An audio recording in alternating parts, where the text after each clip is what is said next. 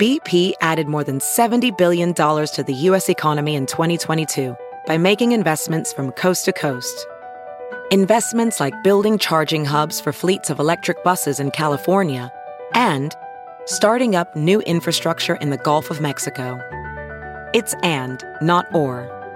See what doing both means for energy nationwide at bp.com/investing in America.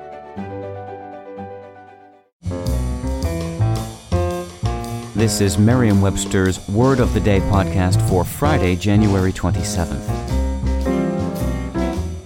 Brought to you by the new Merriam-Webster's Advanced Learners English Dictionary, designed for students and teachers of English as a second language.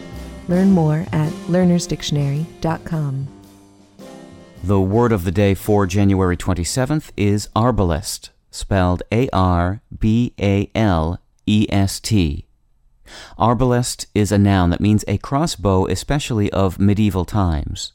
Here's the word used from an article by States News Service.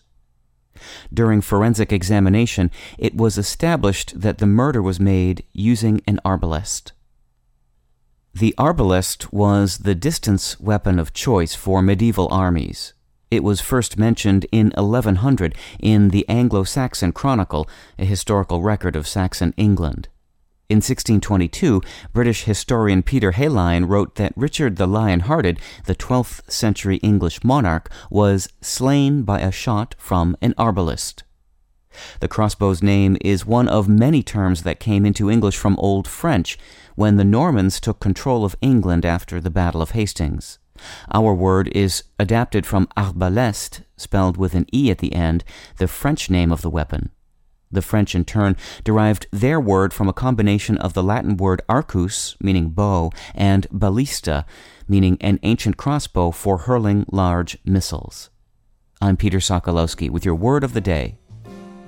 Visit the all-new learnersdictionary.com, the ultimate online home for teachers and learners of English. A free online dictionary, audio pronunciations, custom study lists, and interactive exercises are available now at learnersdictionary.com.